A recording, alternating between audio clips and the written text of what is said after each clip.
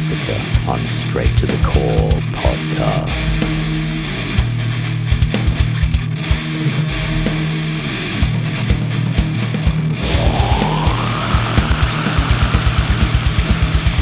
What is up, ladies and germs? We're back. We are back. It has been way too long. My name is Matt Massacre, your host this evening, as always, and this is Straight to the Core podcast. And let me tell you, it's been too long. We were kind of on hiatus there for a while. I believe our last episode was back in October, believe it or not, which is kind of upsetting. More for me than you, I would think. Or, I mean, either way. But instead of getting into it, I was kind of thinking about it before I started putting this episode together. I think what I'll do is I'll, sometime this next week, I'll record something. It'll just be me talking, but I don't want to take too much time on this week's episode of the podcast to really go into too much detail about where we've been, where I've been, what I've been up to, any questions that you guys might have, I'll probably answer, and everything. So I think what I'll do is I'll sit down and find some time to record something and kind of get that all out there. Nothing bad's happening. It's just, as you guys know and gals know, life can kind of be a bitch. And sometimes it throws curveballs at you. Sometimes it throws fastballs. Sometimes you can, anticipate what's going to happen. Sometimes you get punched in the fucking mouth, and you live, you laugh, you learn, you adapt, you overcome. So that's what I'll do. So I don't want to take up too much time, but I am happy to be back on the airwaves, I guess, even though it's not live. I don't know, whatever. But it feels good to be back. And this week and the next 3 weeks after this are going to be fantastic. This, my friends, this episode and the 3 episodes that follow it are called Death Metal Diaries, a 90s death metal retrospective. And a little backstory on this 4-part miniseries. As you guys know, Mr. Stephen O'Brien and Mr. Paul O'Brien of Eon's Abyss from Australia, real good friends of mine, have become real good friends of mine and real big supporters of this podcast. Well, Steve, he came to me out of the blue one day about a month ago, and he's like, "Hey Matt, what do you think about me and Paul kind of shooting the shit, talking about 90s death metal, some old school death metal, some of the death metal albums that inspired us as high school kids to begin becoming musicians and writing death metal? I feel like it'd be a good conversation and a good thing to conversate about." And he wanted to release it via Straight to the Core. He wanted to kind of take over the podcast, quotes in the air, and that's kind of what we're doing here. So that's how it became to be. Steve implanted the idea, he sent me a message, and I was all about it. So it's a 4-part miniseries. Like I said, the first 2 parts will be about half an hour each. Part 1 is tonight. Part 2 will be next week. And parts 1 and 2 are just Steve and Paul O'Brien conversing amongst themselves about some classic death metal albums. There's 12 albums in question, all from the early 90s and late 80s. I think. Don't quote me on that. I think it's all in the 90s. I don't know. Either way, parts 1 and 2 will be featuring just Paul and Steve, which you'll hear here in a second. And then parts 3 and 4, they wanted to do more. They had 6 more albums that they wanted to discuss amongst themselves, and I wanted to be a part of it.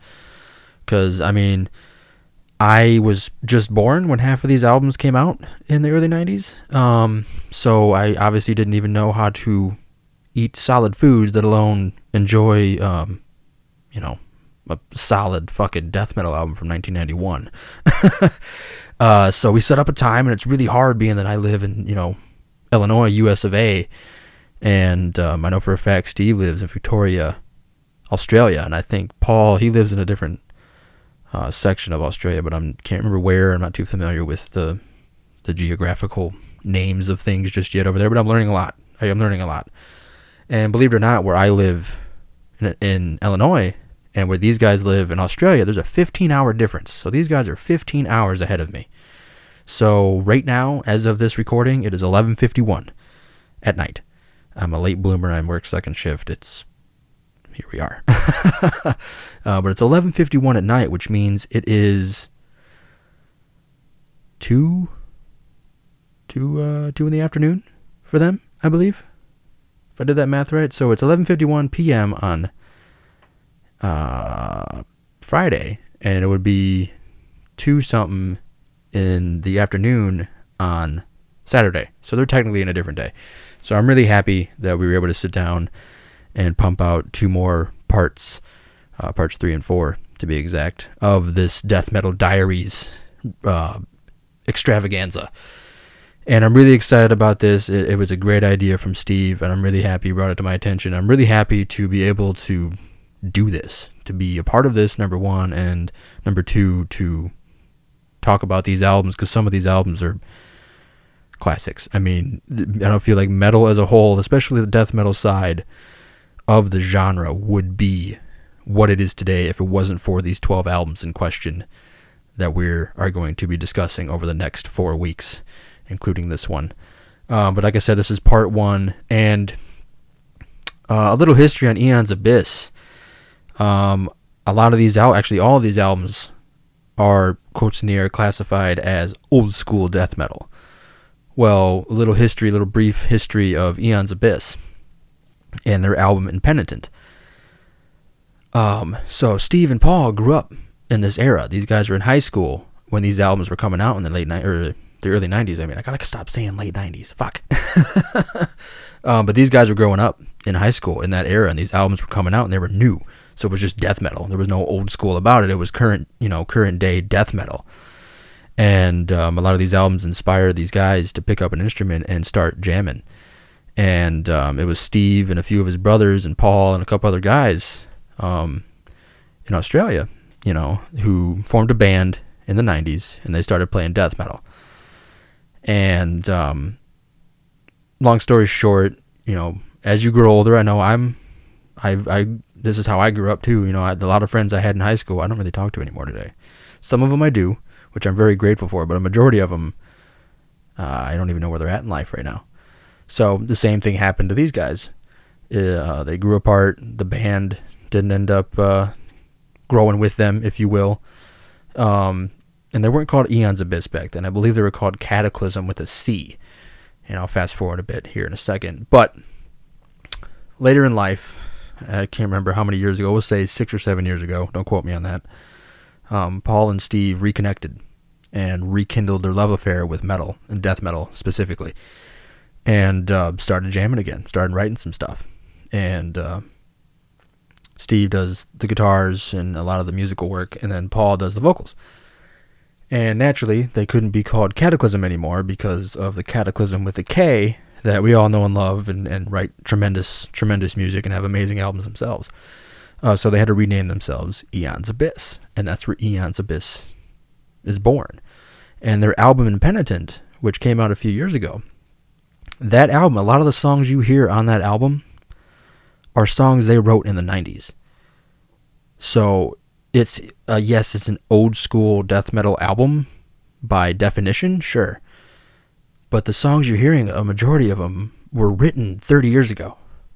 They were written 30 years ago, and they might have changed a little bit in that time, but a majority of the songs you hear on Impenitent is that old, which is really cool. And I'm really happy it came full circle with these guys, and they were able to rekindle that love affair with music and everything else. So a little bit of history on Aeon's Abyss. And this week is part 1 of Death Metal Diaries, a 90s death metal retrospective.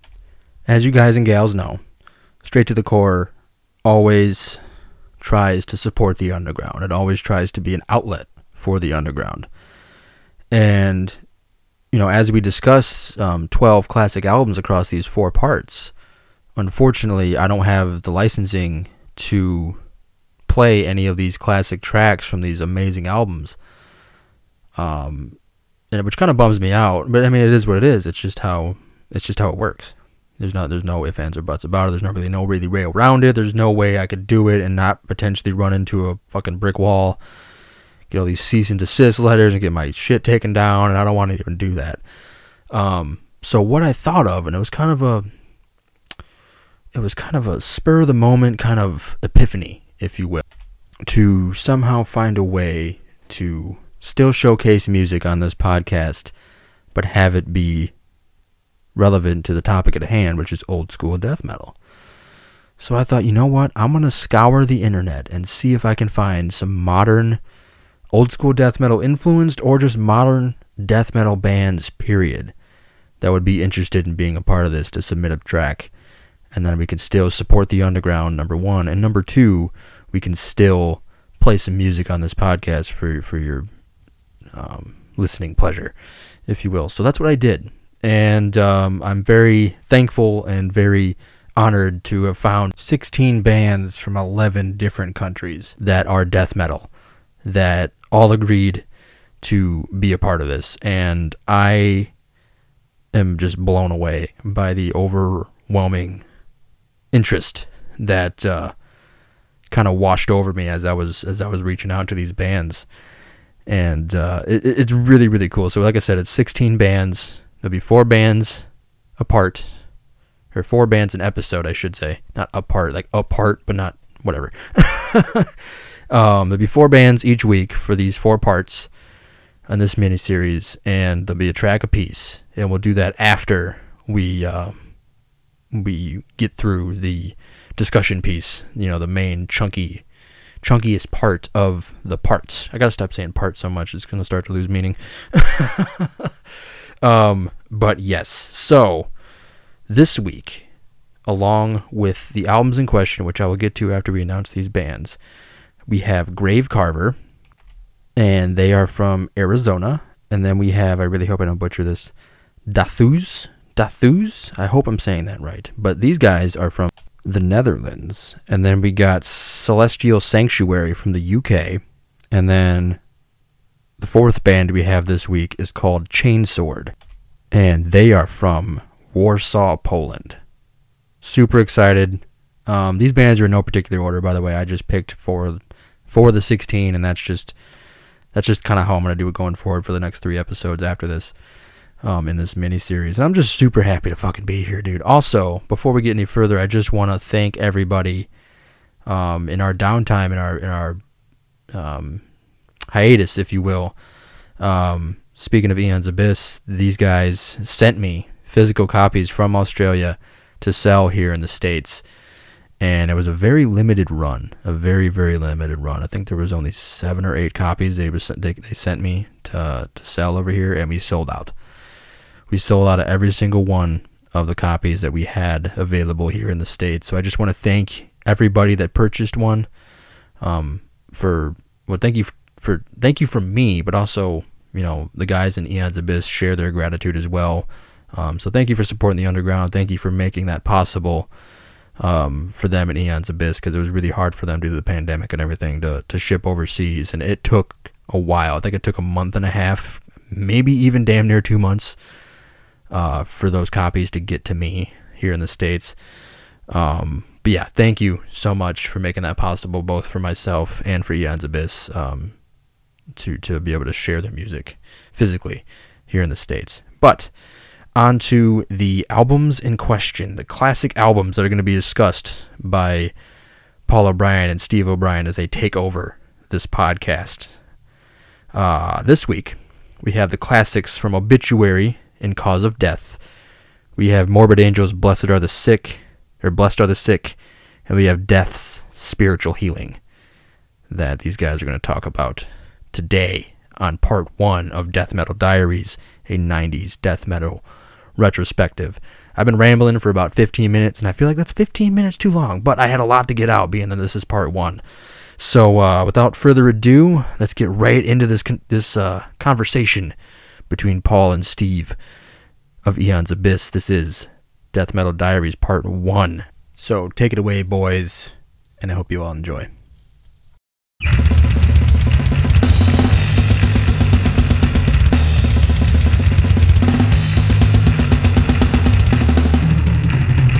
Okay, Yabby, death metal poet.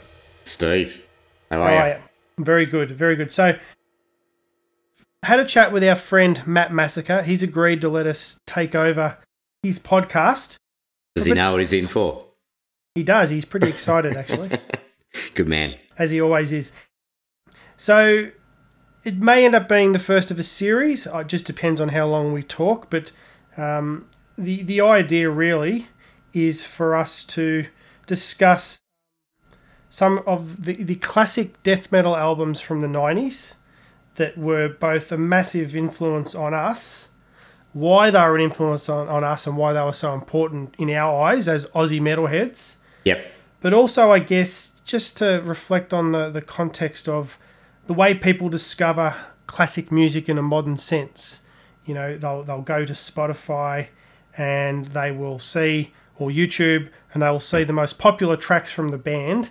And often, unless they really dedicate themselves to the process of listening to a band's discography and doing a little bit of research on the band, sometimes they lose. Sometimes it's not easy to pick up that historic context on how for sure how the music evolved. Well, even just the difference between listening to a single song and listening to an album, it's a completely different context, I think.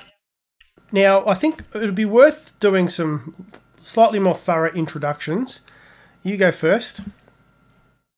Okay. So I am Paul O'Brien, also known as Death Metal Poet on Instagram, for anyone who's interested. And I am the vocalist for a death thrash band from Australia called Eon's Abyss. And I'm Steve O'Brien, and we're actually not related, just friends. And I'm the guitarist and the composer for the music of Eon's Abyss. And I think it's worth also just throwing another shout out to Matt Massacre, who helped us recently with selling some of our CDs, just a small number to a few people in the States, and also acknowledging Matt's awesome approach in supporting the underground.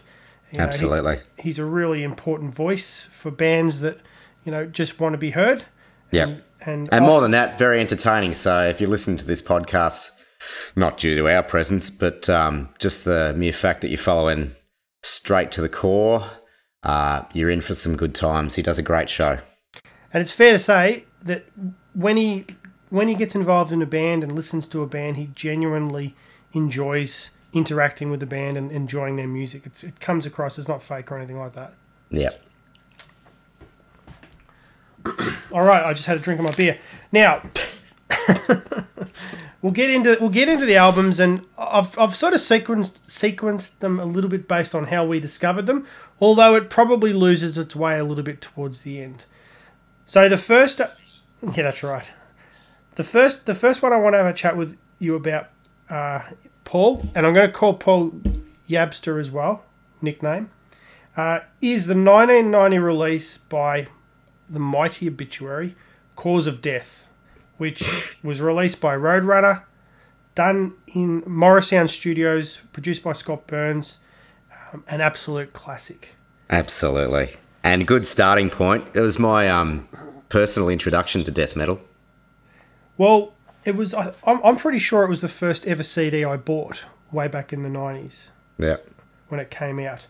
Right. Transitioning from the old cassette to the new high caliber music experience of CD, which was really, really cool. Which is interesting because my first ever CD, I'm certain, was Slowly We Rot. But retrospectively, it was after the Cause of Death release. So the first time I heard this, well, I didn't hear the whole album then, but was from a mixtape that you'd made, actually. And what was it? Body Bag and Chopped in Half were on there. And I thought, what the fuck is this? This is fucking awesome.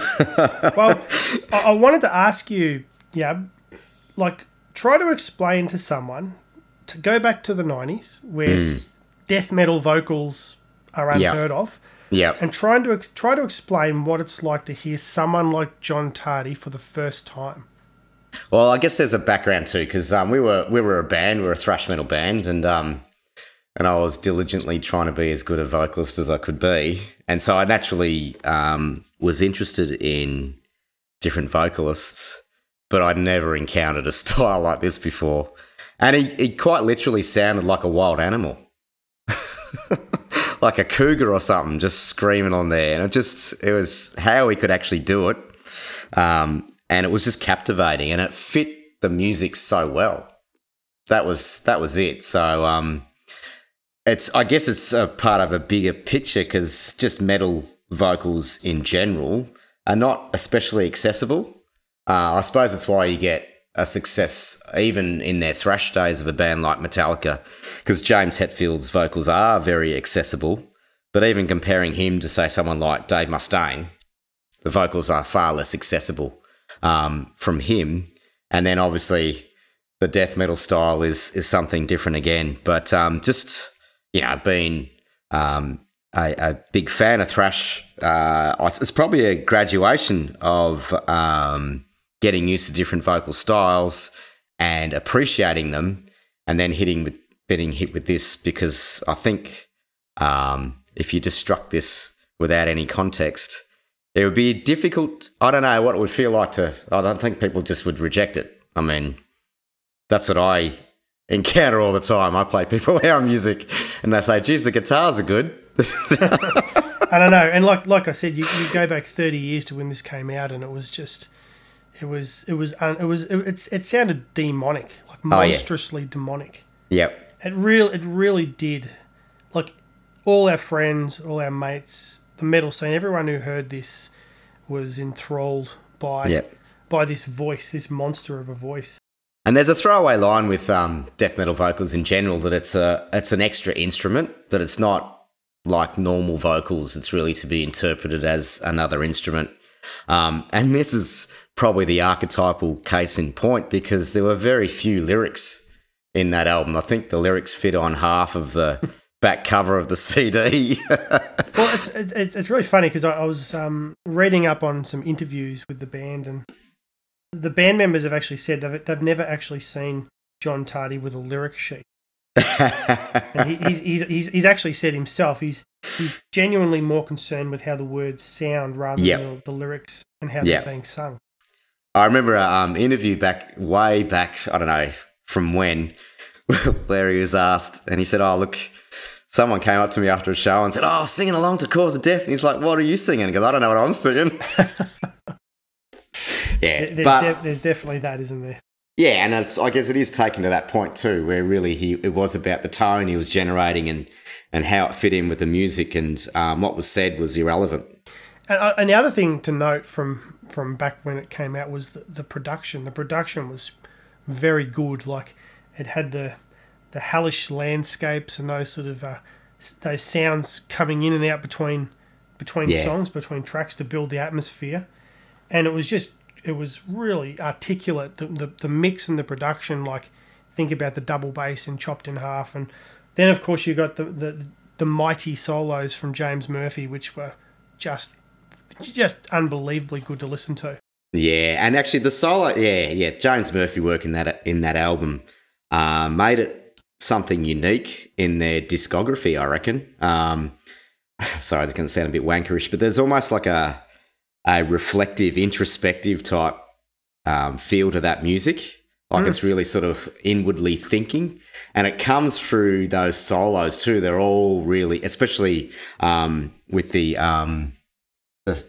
pace of the music, it just lends itself well for him to sort of linger with his solos, and he does it so well. It sounds beautiful. And it's how they kick the album off with Infected. That solo in Infected to start with is just, like you said, it's looking inward, and it tells a bit of a story before it gets to then the punchline, which is John Tardy's mighty voice. And the other thing I want to touch on too with this album was the awesomeness of the double bass, the patterning in the double bass, which was really clear. The clarity of the drums in the actual production has obviously been, with modern sort of systems, is something that's easier to produce, but for its time, it was really something quite distinct, wasn't it? It was, and the artwork as well was, immense. Like, not only did you get this voice and this music and these guitar solos and these drums, but then you get this insane artwork that just looks evil. And it, I believe it was by Michael Whelan, and they say that it was actually drawn or painted originally for a Lovecraft book. And also the other thing is that the illustration was actually going to be used by Sepultura for Beneath the Remains, but they never got to it, and instead Obituary grabbed it. Yeah. And it's obviously iconic now as well. Absolutely. And the atmospherics, it's a complete thing, from the artwork to the music, and obviously the vocals and the whole. It really was one complete artwork,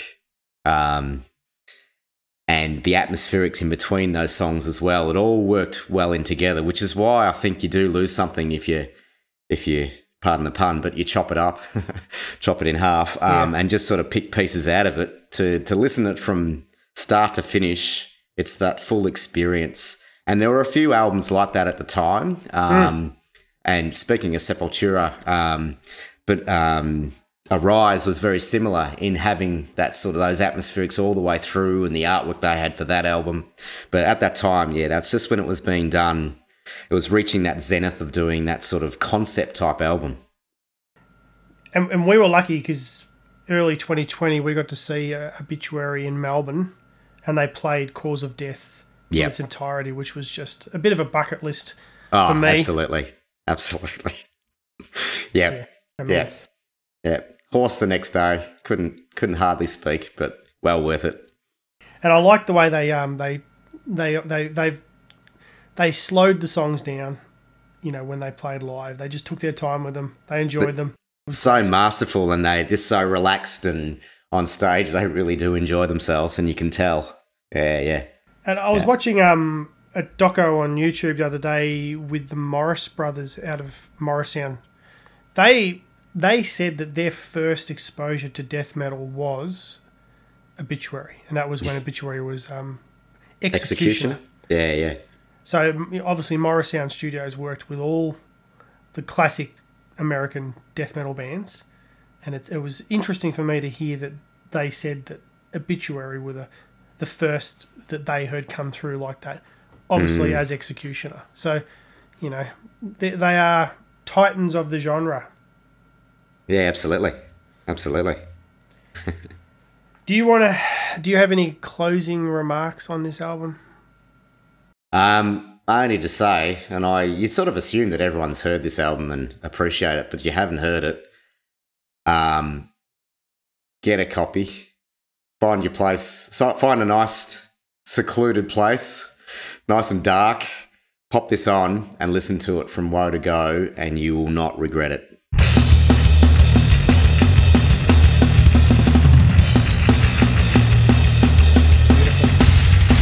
All right. Well, that's the first album covered. Second that I want to talk about is the mighty Morbid Angel.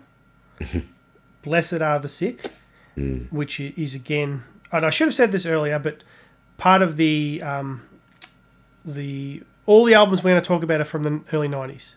So I know a lot of people will say Altars of Madness is the one to talk about with Morbid Angel, but we're talking about albums just from the early 90s, as that's when I guess we first really started being influenced through this music, and it all, like, you look at the releases from 90 to 91, 92, and the albums that came out were immense. So that's our focus for this series. So Morbid Angel, Blessed Are the Sick, 1991, I believe. Morrisound Studios again, released by Earache, and it was a album that Trey Azagoth would ultimately dedicate to Mozart. Remains to this day my favourite ever album. And can you explain why that is the case? I think at the time, it was almost a competition between Morbid Angel and Napalm Death as to who was the fastest band in the world. And, obviously they have sections in this album, and Altars of Madness is all about the speed, and yet so melodic in that speed as well. In this album, they slowed it down. They took their time. They created atmospheres that were also added with additional tones and synthesizers and all the rest of it to create just a masterpiece, really. It really took you. It was like a tone poem that took you to very, very dark places. And the we often talk about death thrash, and we classify ourselves as a death thrash band with Eon's Abyss. But it's fair to say that this album was pure death metal in terms of comparing it to Altars. Like they really focused in on a sound and a quality of production and the songs. Even though some of the songs are older songs, and they appear on their demo, Abominations of Desolations, the music is just next level. And again, it was something that the way that they constructed the songs and the way that the songs were produced and how they sounded, it really was something that had never been heard before. Well, when it is slowed down, a lot of Trey's riffs, you just see how, you hear just how otherworldly they sound. It's just the combinations of notes. It's just incredible. And also, obviously, with Pete Commando Sandoval's drumming, the syncopations you can hear when it's slowed down. It's just mesmerising. David Vincent's vocals are better in this album than in Altars of Madness, I reckon. And they have a greater variety too than possibly any other album that they did. And you talked about the older tunes from Abominations. He sings differently on those to on the newer songs. Yes. But it's lovely to have that vocal contrast in there. It's just fantastic. I like the fact that Trey dedicated the album to Mozart as well, and there's just a lot of thought that's gone into what they do as a band, and that's continued on. You know, even to the point of them making sure that all their albums are released with titles that follow alphabetical order. Yep. It's great. And you're right before what you said, the classically styled interludes and orchestrations. Again, some bands have done it a little bit, but they really made it part of that story of the album, and it was really well done. And you know, it was one of the things that actually introduced me to classical music. Right. To be honest, like I got into classical music through death metal. Yep. So, you know, Trey is a musical genius. David Vincent's vocals in this, like you said, are insane. Yep. You know, and he's carried that on to this day with like Ultimus. Oh, absolutely. Also, what's underrated, I mean, I wasn't going to talk much about lyrics because they're hard to decipher in a lot of death metal, to be truthful. But his lyrics, they're so sophisticated. They're so clever, his lyrics. I mean, even that opening line of this album, hot wind burns me, burning as I fall. It's just, you know where you're going. And it's just so beautifully written and absolutely executed on point. And the song, I can't remember what it is off the top of my head, the song where they talk about God, King of the God Dog, and then they reverse dog so it says God backwards. Like, it's just, you got to love that sort of stuff. Oh, yeah. It's just that's the little touches that count. And the evil flute work in Blessed Are the Sick is just immense. Yeah. So again, this is another album that really lends itself to a full listen from start to finish. Oh, they all do. Yeah, but light certainly light this one. some candles. Yeah. Make sure you're looking at the artwork, because the artwork again is insane. And I saw it on a documentary where when they discovered this art, which is from an artist called Jean Deville. So it was 100 years old, I think, the painting, and it's just they acquired the permissions to use it. There's so much concept and thought that's gone into creating this album. Yep. I would imagine, I mean, ignorantly looking from the outside in, that this would have been a lot harder for Morris Sound to actually make work. It's a lot more intricate than any of the probably surrounding albums that that we have and will talk about. But they did, yeah. I remember at uni introducing a few people to this album. They used to have a little quiet area at uni where you could stop and listen to music, and they had this album there, and most of them didn't get past the first intro. It was just too overwhelming. Yeah, but that's great. Yeah. For listeners of this show, not so much. You'll love it. Yeah. Actually, that artwork is from 1895. I just used the power of the internet, which was one thing, again, that we absolutely had nothing. There was no internet back in the day when these came out. Like, it was all about us discovering, and for everyone, it was about discovering this music through whatever way you could. You know, for us, again, it was one underground radio station that would play it once a week for 2 hours, and whatever we could get our hands on through magazines and the like in Australia. I do know Earache, the guy who runs the Earache Instagram post, does these really cool IGTV stories on questions, and one of the questions was around who was the biggest death metal band back in the early 90s, and he said it was Morbid Angel. They were the king of the heap back then in terms of popularity and I think once magnitude. once Covenant came out, that just put them an echelon above, really. Yeah. Yep. For me, it was sort of them and Obituary. They were the two big ones. Yep. Yep. And then along came Deicide and others. That's right. Yeah. Yep. All right. So, do you want to have any last words on this album, Yapster, before we move on? Not to sound pretentious, this is just poetic genius. Yeah. From Trey's efforts onwards, it's just absolute masterwork. In fact, I think Mozart dedicated his 25th Symphony to Morbid Angel, or he would have had he had the chance. He would have been jamming with Trey, I think. Yeah, no doubt. Yeah, that would be, and you bring Beethoven in the room. Yeah. Bach would be the producer. And Berlioz would be the fanatic. With his sword.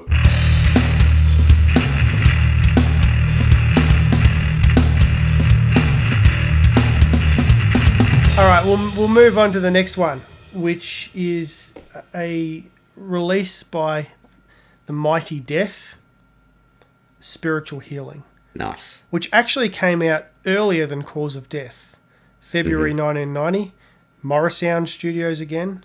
It was released on Combat and Relapse, and it was Scott Burns' production, I believe. Beautiful album, brilliant album. It's so that there's almost two deaths, isn't there? There's the early death, and then there's Chuck doing his death thing, both of which are brilliant, but they're very different. Yes. And this is the transition, really. Human's a lot different to this album. Oh, for sure. This is, again, probably, how can you say, a more domesticated version of Leprosy. Yes. And yet, and just has, again, the James Murphy influence, yes. where both of them are just playing off each other, ripping solos. It's a masterpiece. Well, I remember we used to have fun trying to count how many riffs and time changes per song on this album.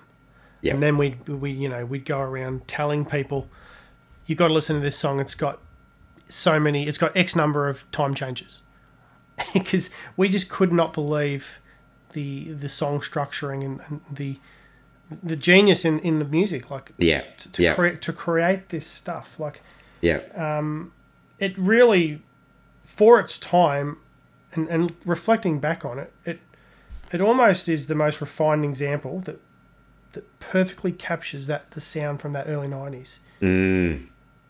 It's just screechy, otherworldly sort of sounds with the guitar, but it's so beautiful. It's not jarring at all. It's beautiful sound that he comes up with. It's just amazing.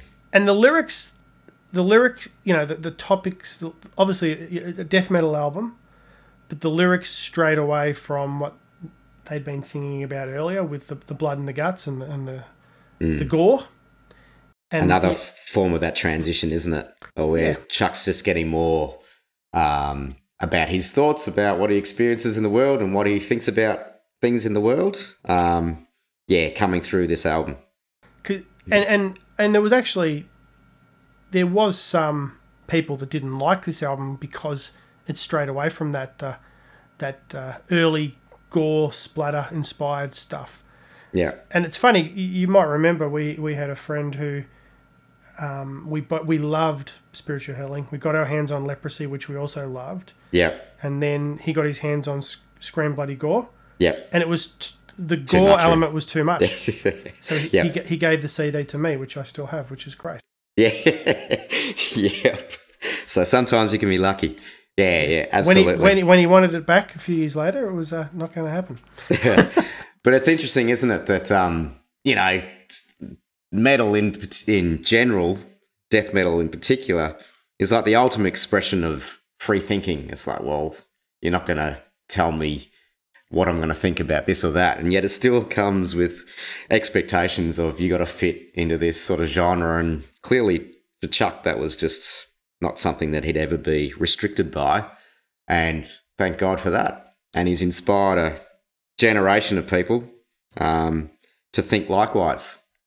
Follow your own thoughts, talk about whatever you want to talk about. And I remember also, he wasn't, again, back in at that time, he wasn't the most liked person in the scene. He was apparently difficult to work with. He went through a lot of different band members and changes.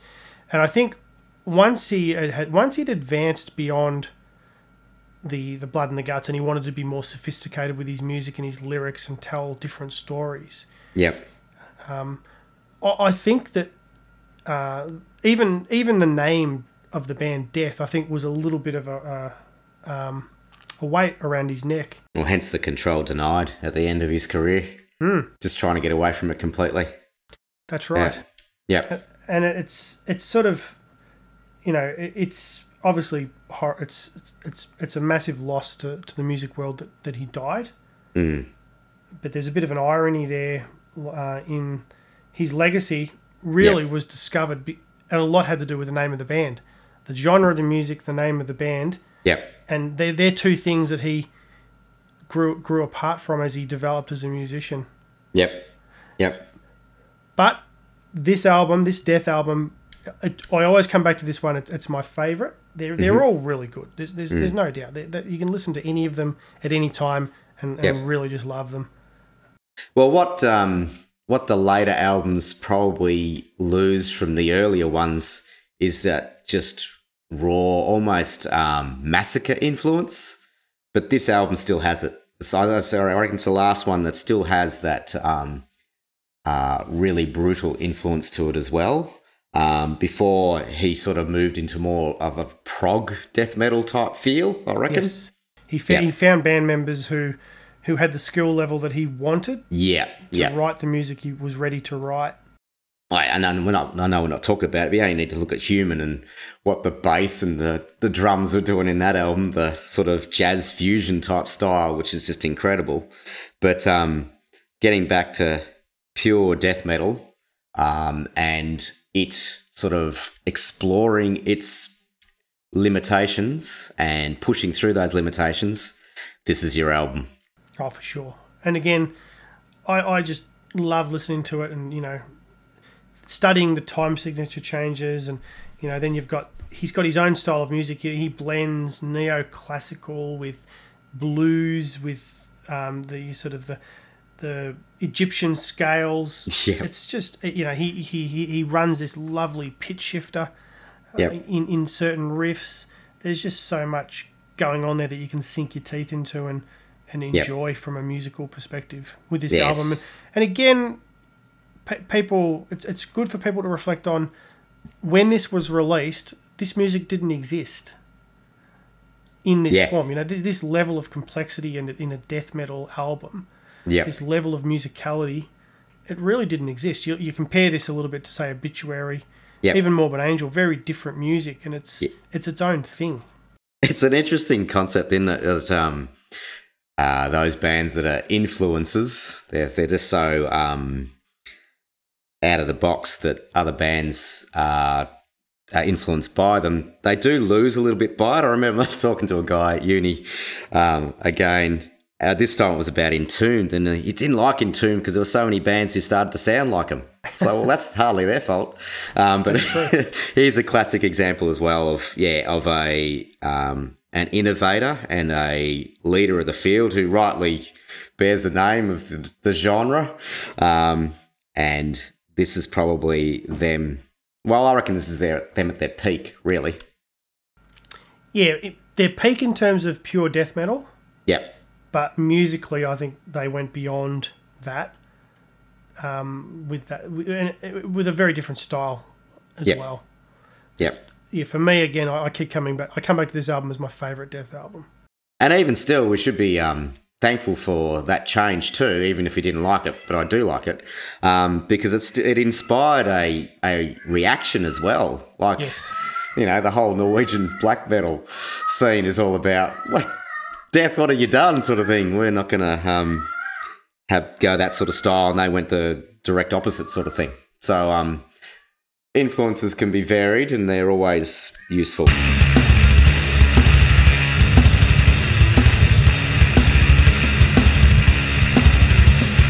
So yeah, half an hour goes very quickly. We've managed to discuss 3 albums.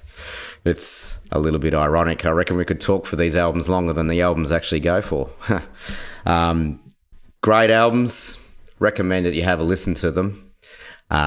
We'll be back next week with part 2.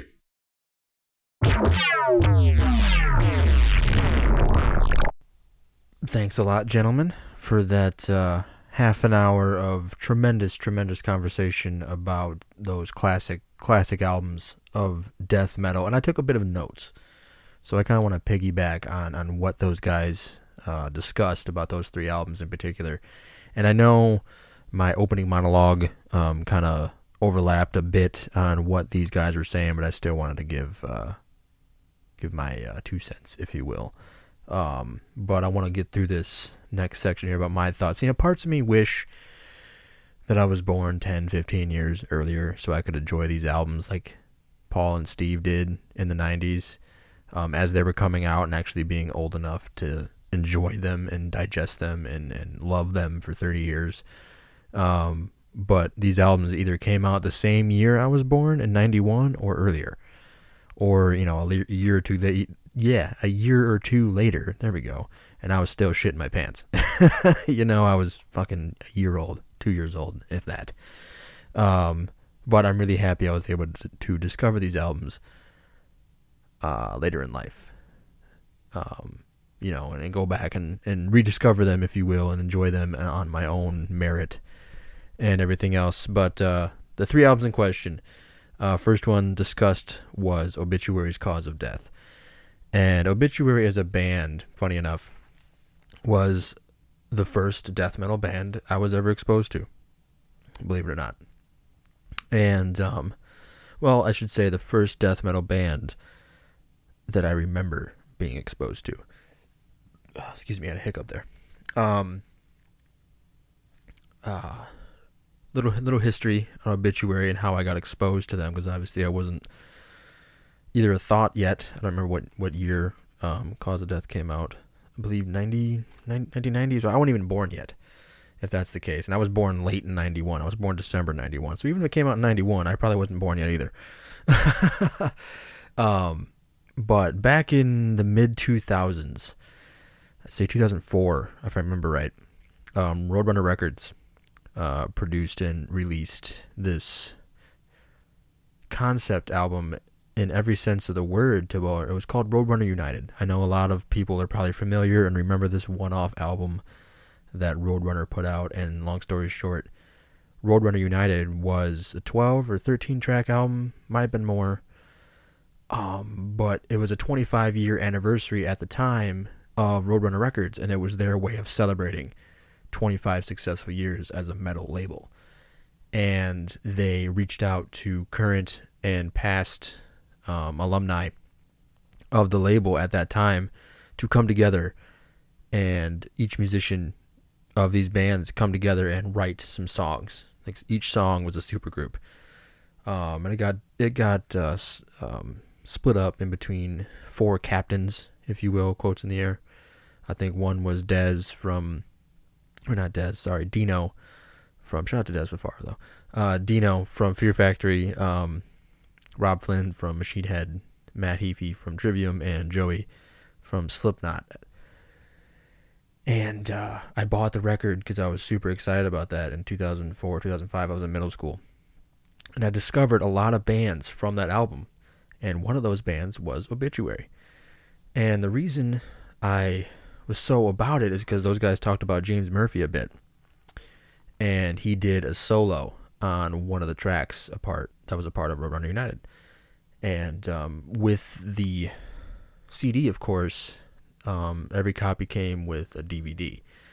And this DVD was like an hour long, and each captain had like a 25 minute, or not 25, 15 minute making of segment where they kind of showed all of the different musicians that teamed up with the captains and wrote all these songs. And James Murphy did a solo, like I said, and they recorded him playing the solo.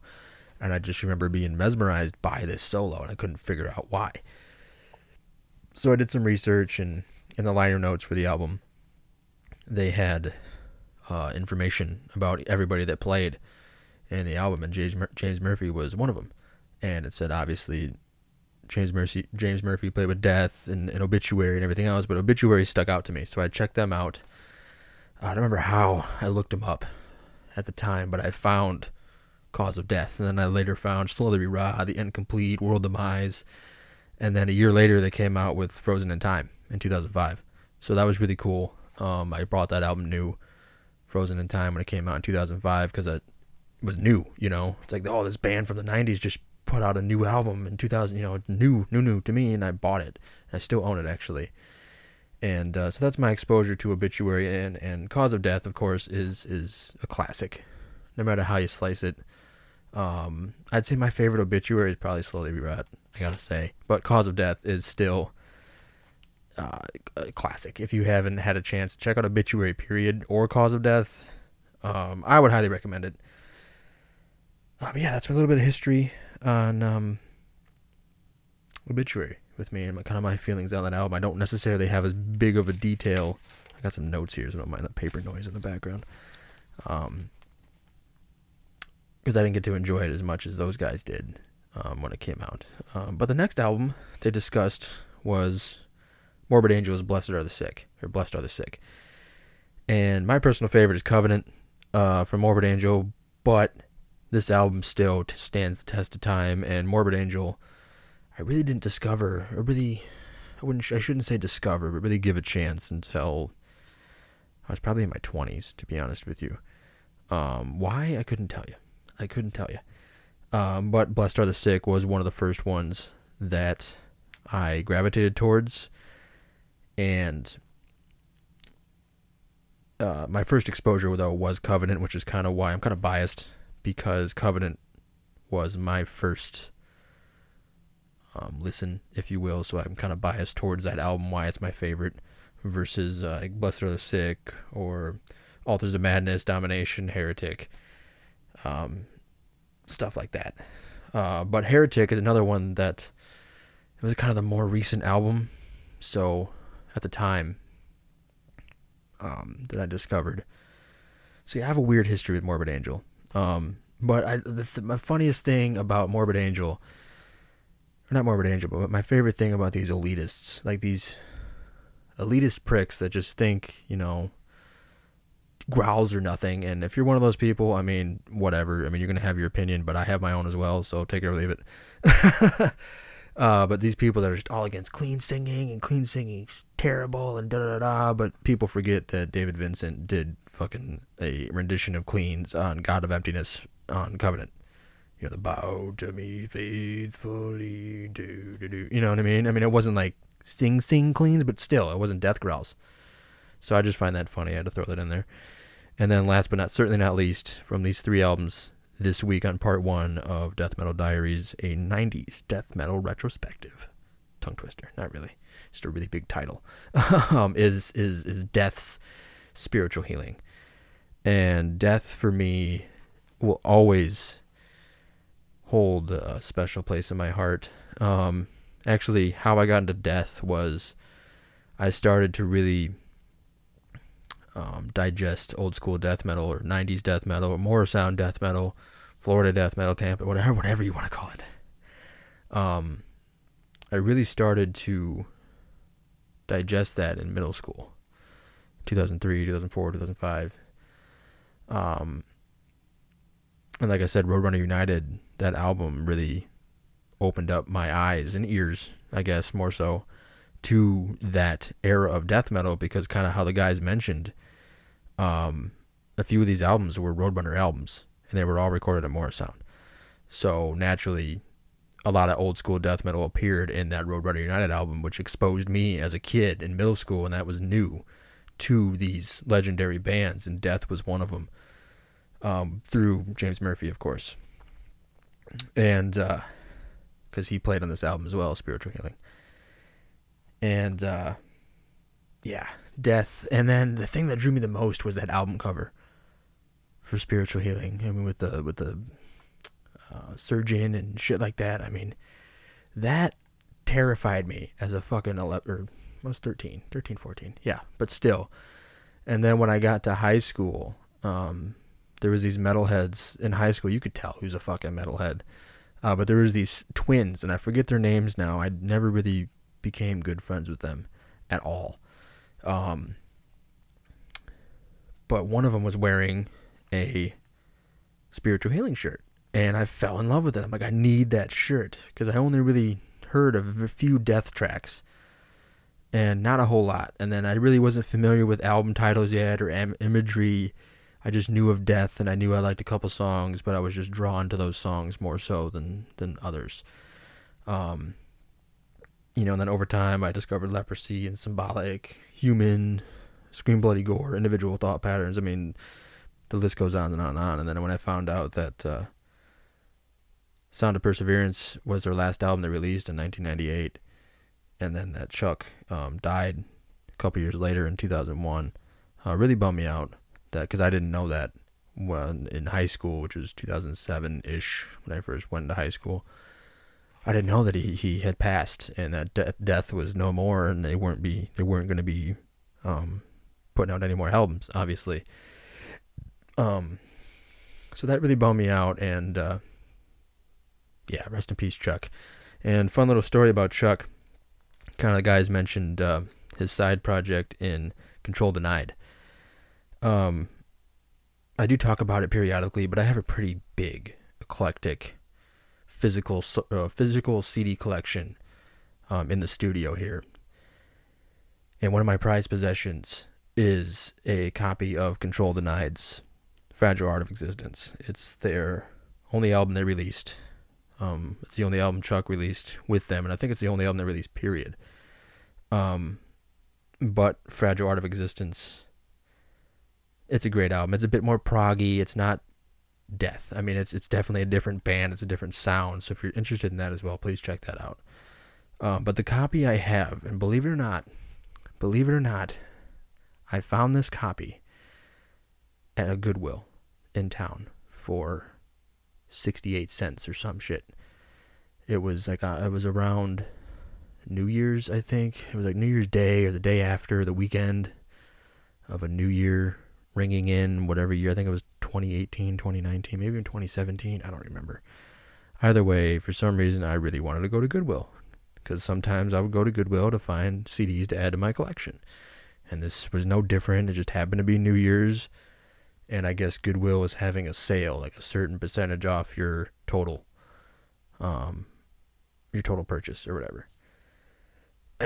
So I go in there, and I go to the CDs, and I found Control Denied's Fragile Art of Existence, and I found 20 plus, 22, it was a lot, I think like 22, 23 albums from black metal bands from Europe. And I know Control Denied isn't black metal, but they were just happened to be within it. And I was my biggest single score ever so far, where I found that many underground black metal European bands that I never even heard of. So it was a really great score, and each album was like $1, but with the sale, it came up to be like 68 cents a CD. And the Control Denied album was a part of that. And I looked it up on Discogs, and Discogs is like a eBay / Wikipedia for music lovers, for physical music lovers. You can look up pretty much anything you want to know about a particular album. So I take them all home and I scan them all into my collection so I can keep track of what I have. And I scan the Control Denied album into my Discogs collection, into my library, if you will. And I looked it up, and it's a 3-disc edition. It's in a digipack. And I looked it up, and I looked more in detail. And I got it pulled up here so I can tell you verbatim.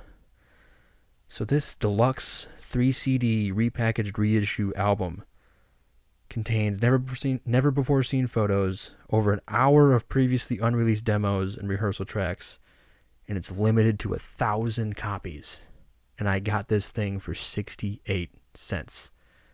It's limited to 1,000 copies. It's so sought after because of the history of the band and with Chuck and everything else. And there's 3 copies for sale on Discogs right now for over $100. And it is one of my most prized possessions. And I love it to death. It's an amazing album as well. I know I kind of got a little bit off topic there, but I really wanted to tell that story.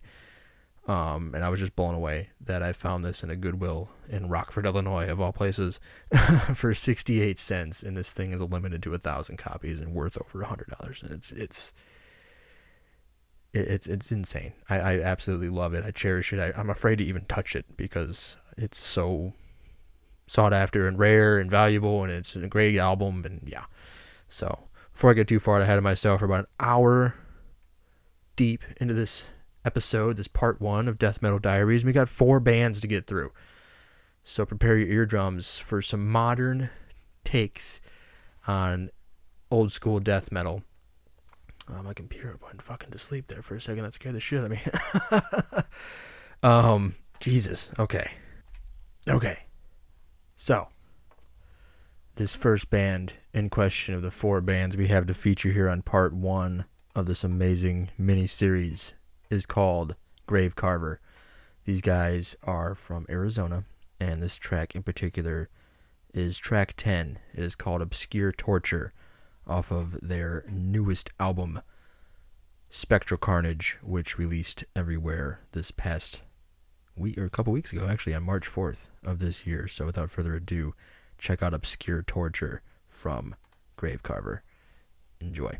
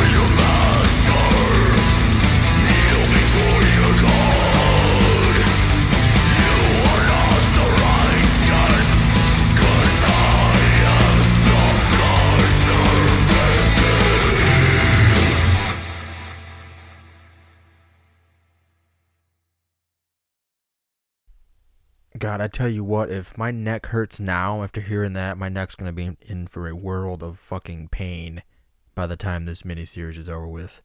Wow. That track was called Obscure Torture by Gravecarver out of Arizona. And it is track 10 off of their new album titled Spectral Carnage, which just released this past, a couple weeks ago. I realized that earlier too, on March 4th of this year. And that's a closing track. You know me, I'm a real big, what's the word? Supporter of a good opening and good closing track. And that, my friends, is some modern, old school death metal at its best. Real happy to have these guys be a part of this. So shout out to Gravecarver for agreeing to be a part of this. Thank you guys so much. Be sure to check them out. They have a Facebook page, Instagram, of course. Just search up Gravecarver. Their Bandcamp, gravecarver.bandcamp.com. I believe they have a link tree on their Instagram. Yes. If you hear a mouse clicking in the background, that's me just going through my tabs that I have open. They have a YouTube page as well. It's in their link tree, where I believe all of the new album is streamable.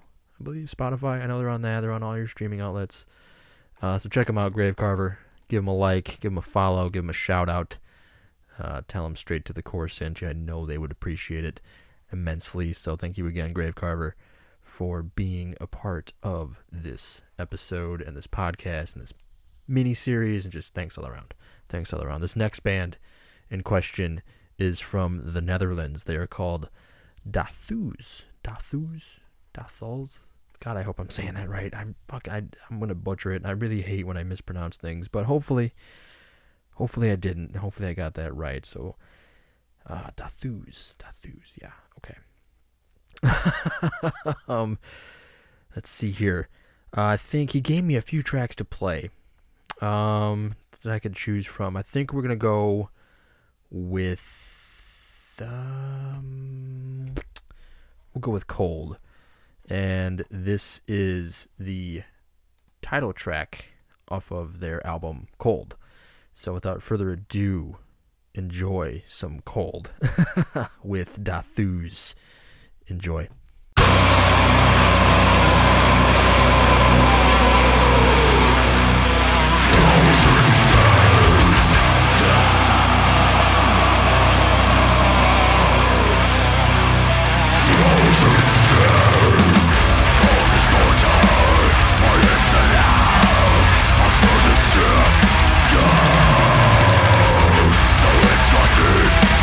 The snow is bare, my breathing pain.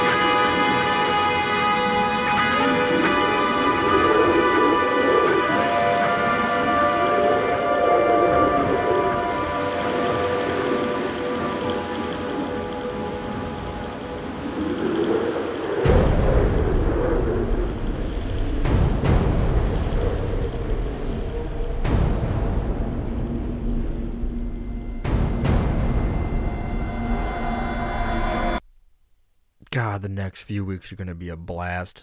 That was fantastic. Holy shit. That was Dathuz. God, I fucking... Guys, if I'm butchering your name, please feel free to take me out back and beat it into my brain. I do apologize if I butchered it. Dathuz. I feel like it's right. I feel like it's gotta be right. Either way, the guys in Dathuz sent me a press kit to kind of look over a little bit, and the name is slang for the process of dying, and which I think is kind of cool. And another little tidbit of information that I kind of want to share here that I realized rereading through our conversations on the Instagram. Emil, who is the vocalist of Dathuz, is the one that I was in main contact with, and being that Dathuz is Dutch, or they're from the Netherlands or Holland or tomato, same country, same place. The band itself is Dutch, so they're from the Netherlands, they're from Holland. But Emil actually lives in Australia, and he's the vocalist, and he's lived there for over 10 years. So kind of little fun fact being that the guys in Eon's Abyss who have taken over this episode for the most part are also from Australia, so I think that's kind of cool. But yeah, the track you just heard is track 5 to be exact, called Cold. It is the self-titled track of the sophomore album Cold by the band, and this album just released a few weeks ago as well, on March 5th of this year. It's a great album. I highly recommend checking it out. They're on all the major social media platforms as well. Same thing with Gravecarver. They're on Facebook, Instagram, YouTube, where you can actually stream the whole album on YouTube, which is kind of cool. But like I said, they're on Spotify and stuff too. And they do have a Big Cartel page if you're in Europe, because I don't believe they have a US store, but you might be able to buy it. It all depends. Some stores are different, but Dathuz, DAUTZ.BigCartel.com. They have some CDs for sale, some shirts, their older material, their debut album, and a debut EP that they released a few years ago is also available on there. So check them out. Give them a like on Facebook. Give them a follow on Instagram. Give them a thumbs up on YouTube for the album stream. Just show them some love all around. Thank you again to Dathuz for being a part of this episode and being a part of this whole thing, I guess. So shout out to those guys. Show them some love.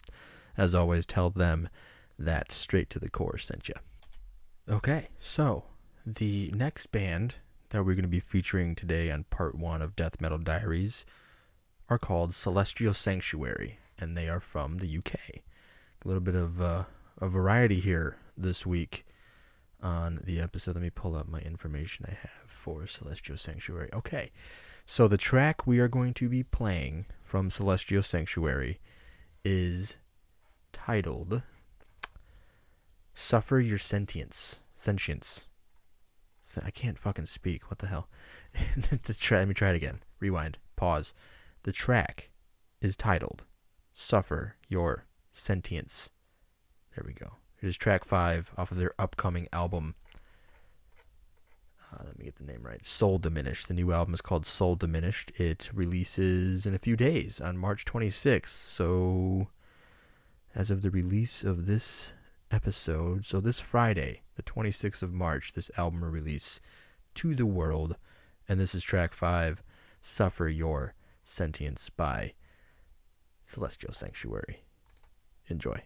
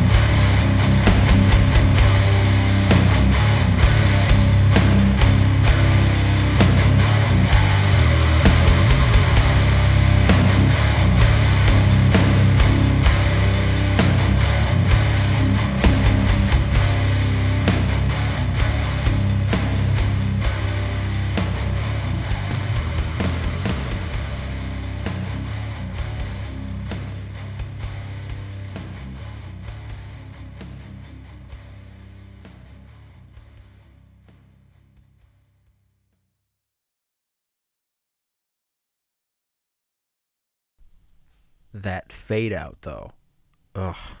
Now this, I mean, oh my God. Celestial Sanctuary. Jesus Christ.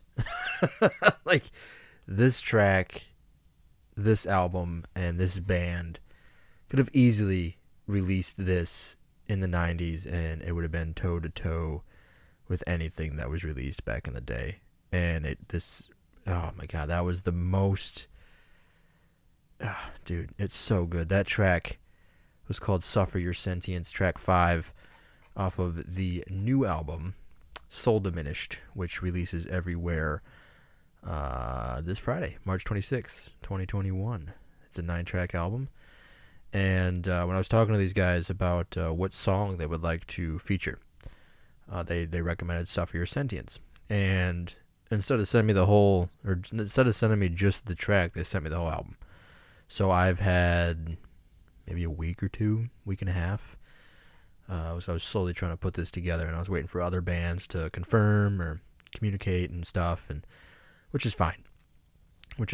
And these guys sent me their whole album, and Jesus, Soul Diminished. I mean, it's a fucking treat. Let me tell you. So the 26th, this Friday when this drops, get on Spotify, get on your favorite streaming service. Listen to it, download it, favorite it, heart it, thumbs up it, whatever you gotta do. This is an album you will not want to miss. This might be... I mean, it has the potential of being one of the best death metal albums released this year. I mean, every band that we have featured is coming out with new albums or has coming out with new albums, but when it comes to that old school flavor that is prominent in this band, if that's what you're more going for, as you hear it, or I guess, how do I put it? If that's something you're more attracted to, I guess, lack of a better term, is the old school vibe, this album might be your album of the year. Hands down. But I am so excited to show you the rest of what we got going on here in the next 3 weeks, because I'll probably end up saying that more than once. Those are going to be multiple albums of the year. I swear to you. I mean, I'm so excited for these next few weeks. So Celestial Sanctuary, they're on all the social medias as well. Facebook, Instagram. I believe they have a link tree on their Instagram where they have links to their Spotify, Apple Music, a couple review sites that gave the new album some pretty great reviews. A couple of videos, a North American store, a UK and Europe store, because these guys are from the UK. So it's kind of cool that there is a North America store. And actually, shout out to Redefining Darkness Records, who is U.S. based, and they're the ones that are distributing the album stateside and a CD. And I believe the vinyl is sold out. It's only limited to 300 copies, but that's really cool. Congratulations to you guys for that, for selling that out over here. That's pretty awesome. Really great accomplishment. They're on YouTube as well. Yeah, just follow them, show them some love, give them a like as always. On every episode and every rendition of Straight to the Core, we always tag the bands that are going to be a part of the episode. So if you're having trouble finding it, if it doesn't pop up for you, and you have Straight to the Core liked or followed on either Facebook or Instagram, by all means go to our page and scroll to the most recent post. Or if you listen to this a bit later, if you didn't listen to this as it comes out, you might have to scroll down a little bit to find the information for this episode. But the bands are always tagged in the description of the episode. So that's another way to find them. What? But they do have a lot of stuff for sale on their direct Bandcamp page, celestialsanctuary.bandcamp.com. They got a couple more LPs. It is in pounds. I don't know if they'll be able to ship it, being with the pandemic and everything. I'm not sure. Send them a message if you're confused. I can't confirm or deny that, but if you're really interested, because these vinyls records that they're releasing are beautiful of Soul Diminished, and it's great. So send them a message if you're curious and you live stateside and you're interested in purchasing a vinyl or a CD. They do have some shirts for sale as well on their Bandcamp page. So check them out. Check them out. Show them some love. As always, tell them that Straight to the Core sent you. We got one more band. One more band this week on Straight to the Core. And that band is called Chainsword. And these guys are from Warsaw, Poland, which is super, super cool. Yeah. Oh, man, I'm just on cloud nine right now. I'm sorry, I'm getting so distracted because I'm just in such a good mood. I don't know. But Chainsword, the track we're going to play from these guys is called Oris the Chosen Son. Let me pull up their information so I can get the correct information, I guess. Yes, Oris the Chosen Son is the song we're going to play here on the podcast. It is track 3 off of their newest album, Blight March, that released everywhere February 27th of this year. So without further ado, enjoy Horus the Chosen Son by Chainsword.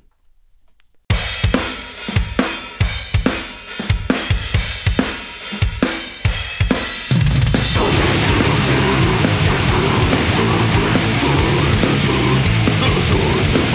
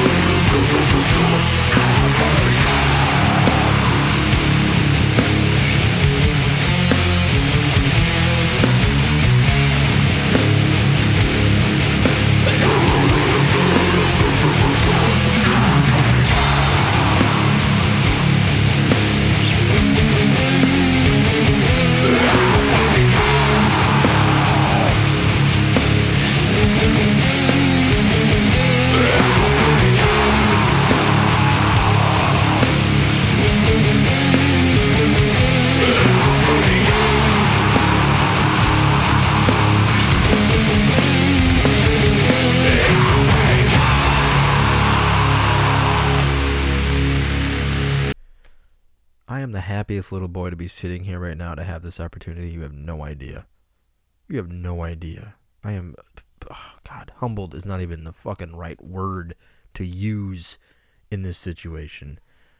Oh, so much death metal, so much glorious, glorious death metal. That track you just heard was Horus, The Chosen Son, track 3 off of the new album Blight March from Chainsword out of Warsaw, Poland. The album released on February 27th of this year, a little under a month ago.